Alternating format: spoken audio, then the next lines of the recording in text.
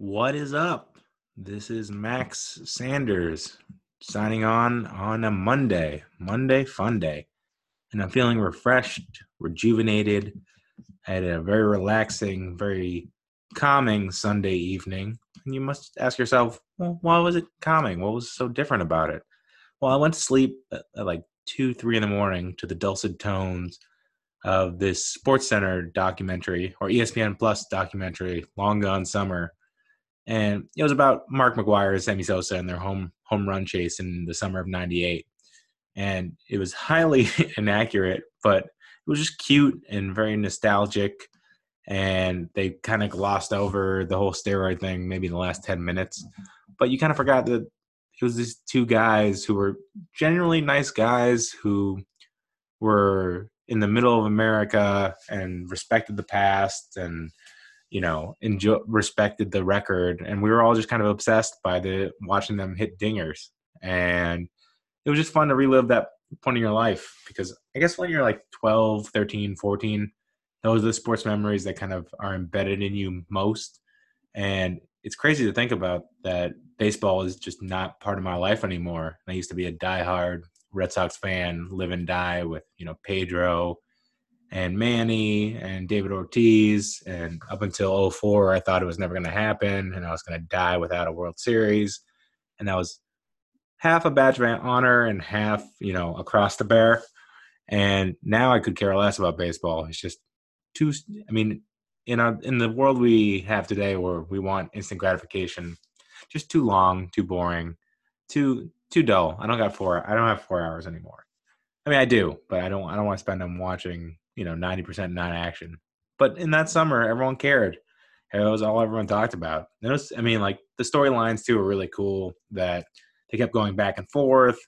That there was never any anger or vitriol between the two of them, and that they were just kind of very different people. Sammy at the time I think hardly spoke English, and Mark was this California kid, and one was just big hulking, almost mythical figure, and one was kind of a rookie. And I don't know, it made me think of simpler times. They definitely, like, with the music and everything like that, they made you feel the twinge of nostalgia. They did a good job. They knew what they were doing, and it was cheap ploys, but it worked. But that was the dessert of my content feast yesterday. And the dinner, the main course, the porterhouse, or for me, I guess as a vegan, mostly I'd say like the baked tofu, which does not sound nearly as appealing. Although I do like my tofu medium rare. It's very. Don't ask me how I do it, but it's a unique recipe passed on from generations. But it was the 2 hour and 40 minute new Spike Lee joint. It was called The Five Bloods. DA. I'm not saying it like I'm stupid. It's The Five Bloods. And I'm not cool enough to pull that off. I mean, it's hard to say that and sound cool unless you're like really cool. The Five Bloods. Yeah, I sound like a honky, but that's what it's called, and it's gonna annoy me every time I have to say it because it's duh. I don't like that. But apparently, I guess it was The Five Bloods, and it was written as a story of. The story itself is these four African American Vietnam vets go back to Vietnam to find the body of their squad leader in the jungle, but they're also looking for a gold treasure they left there, like gold bars that they left in the jungle. And it's kind of this whole discovery of race, of friendship. It's not even. It's a war movie. It's action. It's a buddy movie. It's kind of a movie about age and what it's like to grow older in America, and also to be a veteran. And it's a Spike Lee movie, which means it's about 30 things in one. It's just crazy. Like, you look at any Spike Lee movie, and he always seems to defy genre. He doesn't, even if it's specifically something, he puts in just so many flashes and flourishes of other topics and other things he's concerned with that it's kind of just a hodgepodge of humanity. And I think that's kind of the Spike Lee calling card of his movies, that he doesn't want to be pigeonholed. He's saying, I want to say a lot of things. and I'm going to say it through this medium in this time. And, for 2 hours and 40 minutes, I mean, he keeps you engaged. It is an intense movie. And I mean, I think that's Spike's legacy in general, is that he knows how to make his view come across on the screen clearer than just about anyone. I mean, he's in that Tarantino, Scorsese, Spielberg, and I'm trying to think who else. Kubrick. It just, the movie's leaking of his ideas, and no one told him what to do, and he didn't compromise anything. He pushed this movie through. And if the content alone doesn't tell you that, can you imagine? This movie was rejected by all the studios. Every single studio except Netflix rejected this movie and said, no, we don't want a Spike Lee movie. Even after his last movie won the Oscar, I think. I think Black Klansman won. But, I mean, Black Klansman cost only $15 million to make and made $100 million. And still, because he's so, not hard to work with, but he's so in control of his own vision and so kind of wants complete control, I think it turns off a lot of studios, or it's hard to work with him, I guess. I mean, I'm talking about him like I know him personally, but it just blows my mind that something this important and this fun, and this is a movie I'll watch once a year for the rest of my life. Like this, there's very few movies that do that. And the fact that someone who's that prolific, who's made 23 movies, most of which are pretty much regarded as classics, still has trouble making movies. It's like he never fully crossed into mainstream. And I'm not particularly sure why. Because this movie has some serious mainstream appeal too. Like, it may have a lot of heady messages on very important topics, but it's also just a fun hang. It's great dialogue. It's snappy. The action's intense and violent, and you just want to hang out in this world for as long as he wants to have you. I mean, when you watch a Spike Lee movie, you just know, you can tell by all the camera work and flourishes and like quick cuts and he uses different frame action to signify different time periods, and he'll do like quick clips into like a Muhammad Ali speech, or at the end he does a Martin Luther King speech for like 2 minutes, or he splices in pictures of historical black moments, and it's he's arrogant about what he does, but in a way where you're like, more than I do, so okay, educate me. Because the interesting thing about this movie, one of the there's so much interesting things about this movie. This movie is one of those movies you could talk about for longer than the movie actually ran, which is crazy knowing that it's 3 hours long. But oh man, I lost my train of thought. Oh yeah, here it is. That when you think about Vietnam movies, you think Apocalypse Now, you think Full Metal Jacket, you think Platoon, those kind of movies. And they're pretty white in all their movies. I don't think there's ever been like a full black battalion before. And in this movie, they educate you and tell you 32% of participation from the United States was black participation. And I had no idea. And that they were in the front lines kind of a lot of the time. And there was people that could buy their way out who had, if they were in college, I think they could buy their way out of the draft for $300 or something like. Wait, no, is that the Civil War?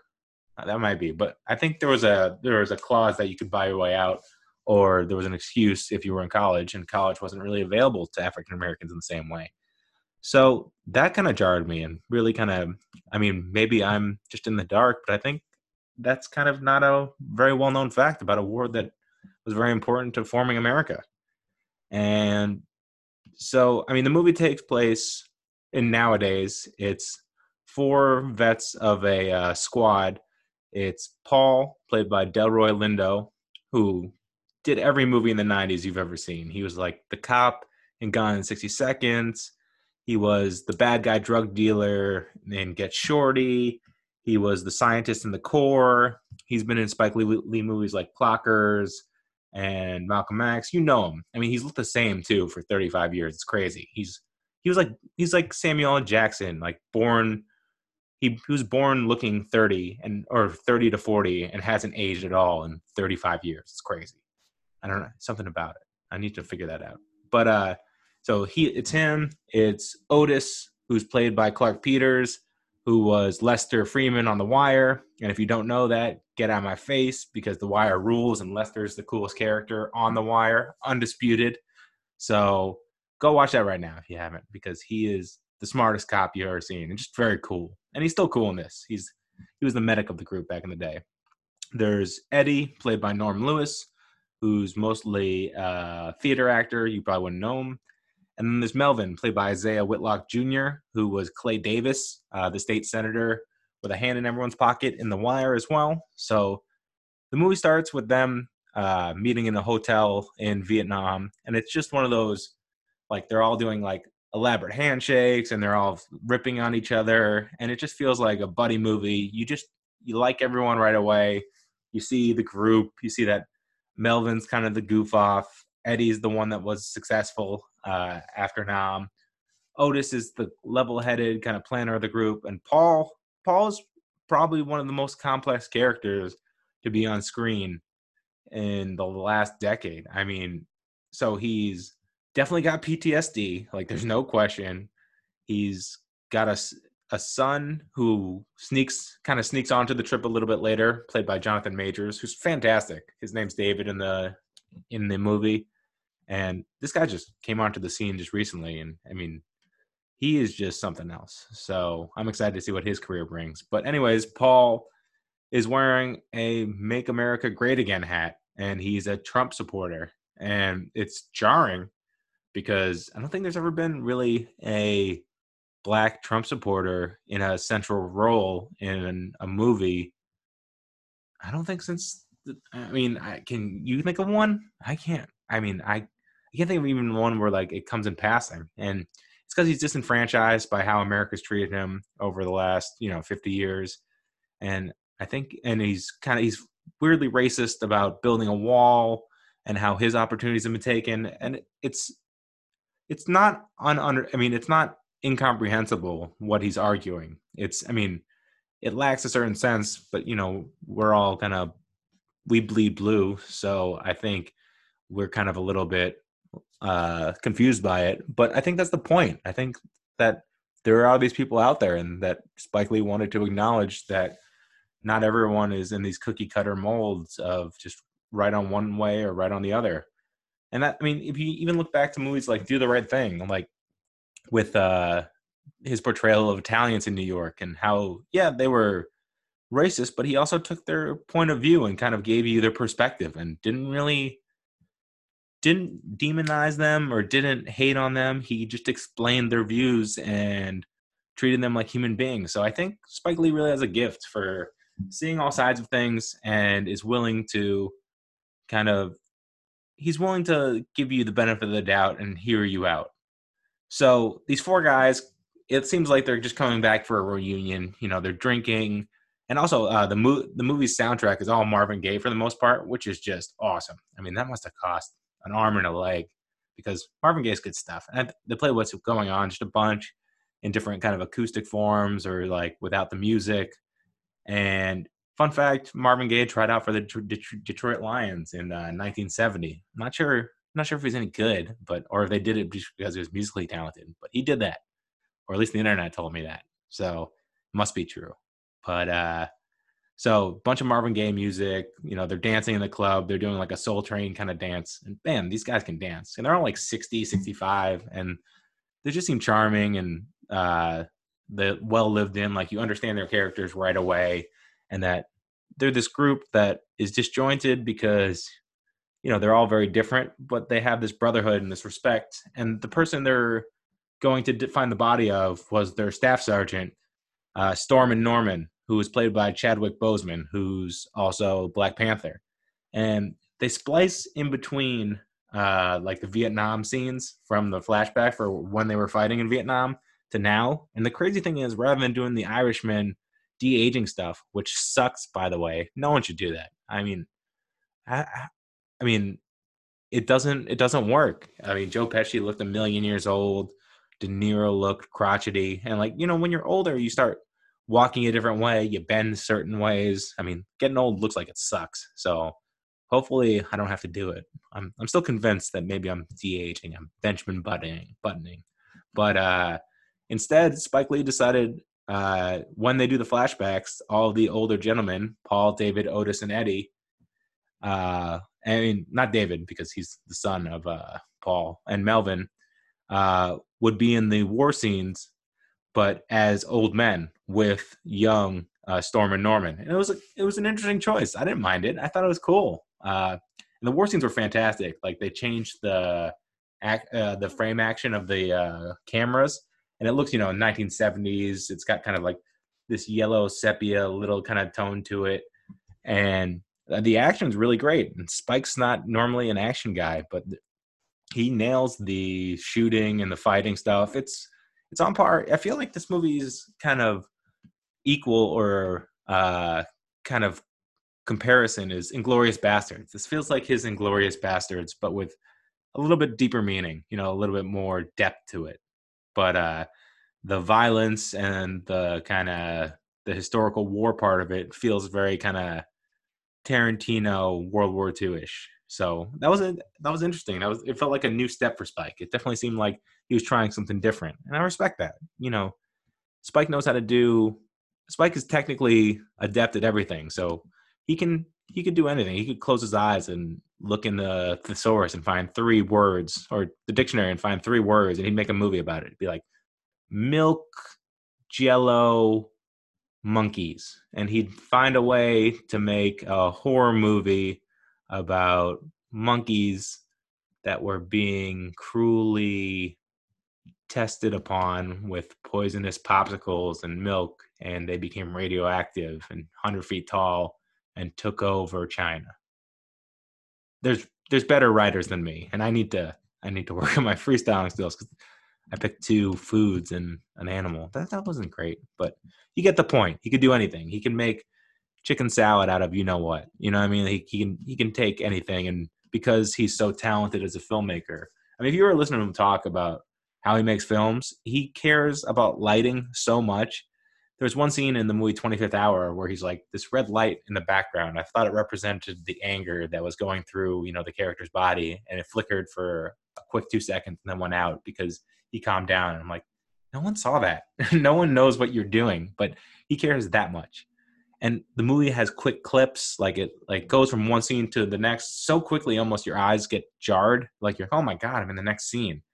And beautifully shot. I mean, everything is just he definitely shot in Vietnam. I mean, the shots look, I hope he did. If not, he fooled the heck out of me. But just this beautiful appreciation for the country. And also, I mean, the way he writes dialogue is second to none, except maybe Tarantino. But he does this one thing too that's interesting. He likes splicing in historical facts into movies, and he'll show like clips of the person. Like if he said something about Muhammad Ali or Malcolm X, he'll show a picture. Or he talked about the first Black Vietnam vet to receive the Congressional Medal of Honor when he jumped on a grenade when he was 18, and they show a picture of him. It's like he takes you out of the movie, but in a way where you're watching a movie that he loves making. You know what I mean? It's just like he's kind of whirling around the idea like, I'm making a movie. I'm excited. Are you excited? I'm like, yeah, I'm excited watching a movie. And he just makes sure you're watching a movie, and it's not like just a story. He wants to use all the bells and whistles, and God bless him for it. Because I've seen all of the generic movies, I like when people try things that are just a little different, a little out there, and he definitely goes for it. So the 4 guys go into the jungle under the guise that they're going to find Storm and Norman's body, and that's part of it. They actually do want to find his body, but they're looking for the gold too. So it's an adventure movie where they're looking for the gold. And I mean, one of them, Otis, has problems with OxyContin, and that's part of that's actually part of the opioid crisis. Is like another like wink to like a problem in America that he does. And it's like, wow, he just gets into that quick, gets in and out. And he likes to address everything that's on his mind. You can tell it's like free form. He's just flowing. And, they find the gold, and then everything goes to shit, and there's landmines out there, and the key scene is there's a key scene in the middle of the movie where one of the characters steps on a landmine, and getting him off of the landmine.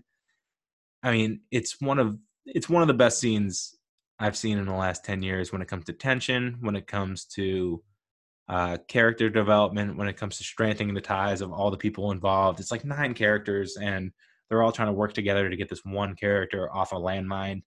And I mean, that's probably the key scene of the movie, honestly. I mean, the second half is just ultra violent and more war action. The first half is, kind of more speaking towards the Vietnam War and what these guys went through and how they're affected now as older men, and also the relationship between each other and how they relate to culture as a whole, and also how they feel as African Americans in America. So, it's these 2 movies in one, and this middle scene with the landmine is kind of the bridging gap between the two. So, I mean, I could just, I think this movie needs to be seen 3, 4, 5, 6 times because there's just so much to pick up on. And, I was so into it. After I watched it last night, I got on RogerEbert.com, read the reviews, even though it's not Roger because he's dead. But whoever it is now, I don't even look at who it is. I just pretend it's Roger Ebert. And I know that's probably what they think people do, but, well played, because that's how I do. That's how I think about it. And they gave it 4 stars, and talked.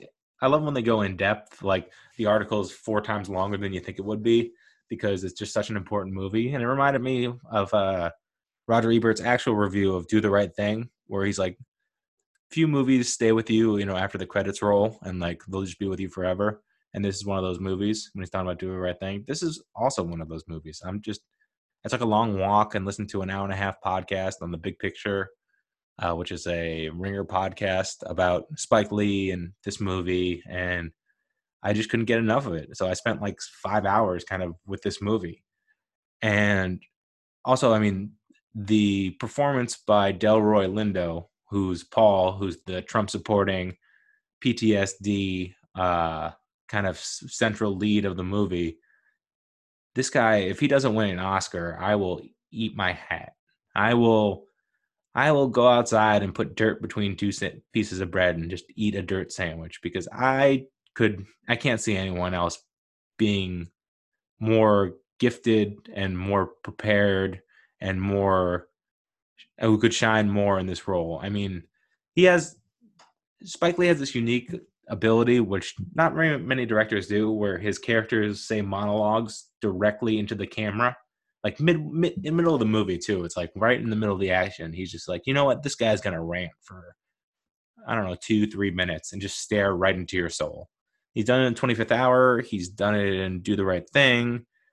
I mean, he's done it a bunch. I think in Malcolm X, he's done it too. It's not done very often because it can't be done very well. Usually it takes you out of the movie, but if it's done right, it sucks you in and magnifies the importance of everything that's going on. And just seeing Paul as this kind of broken man who's trying to find some sense of meaning and purpose in the jungle.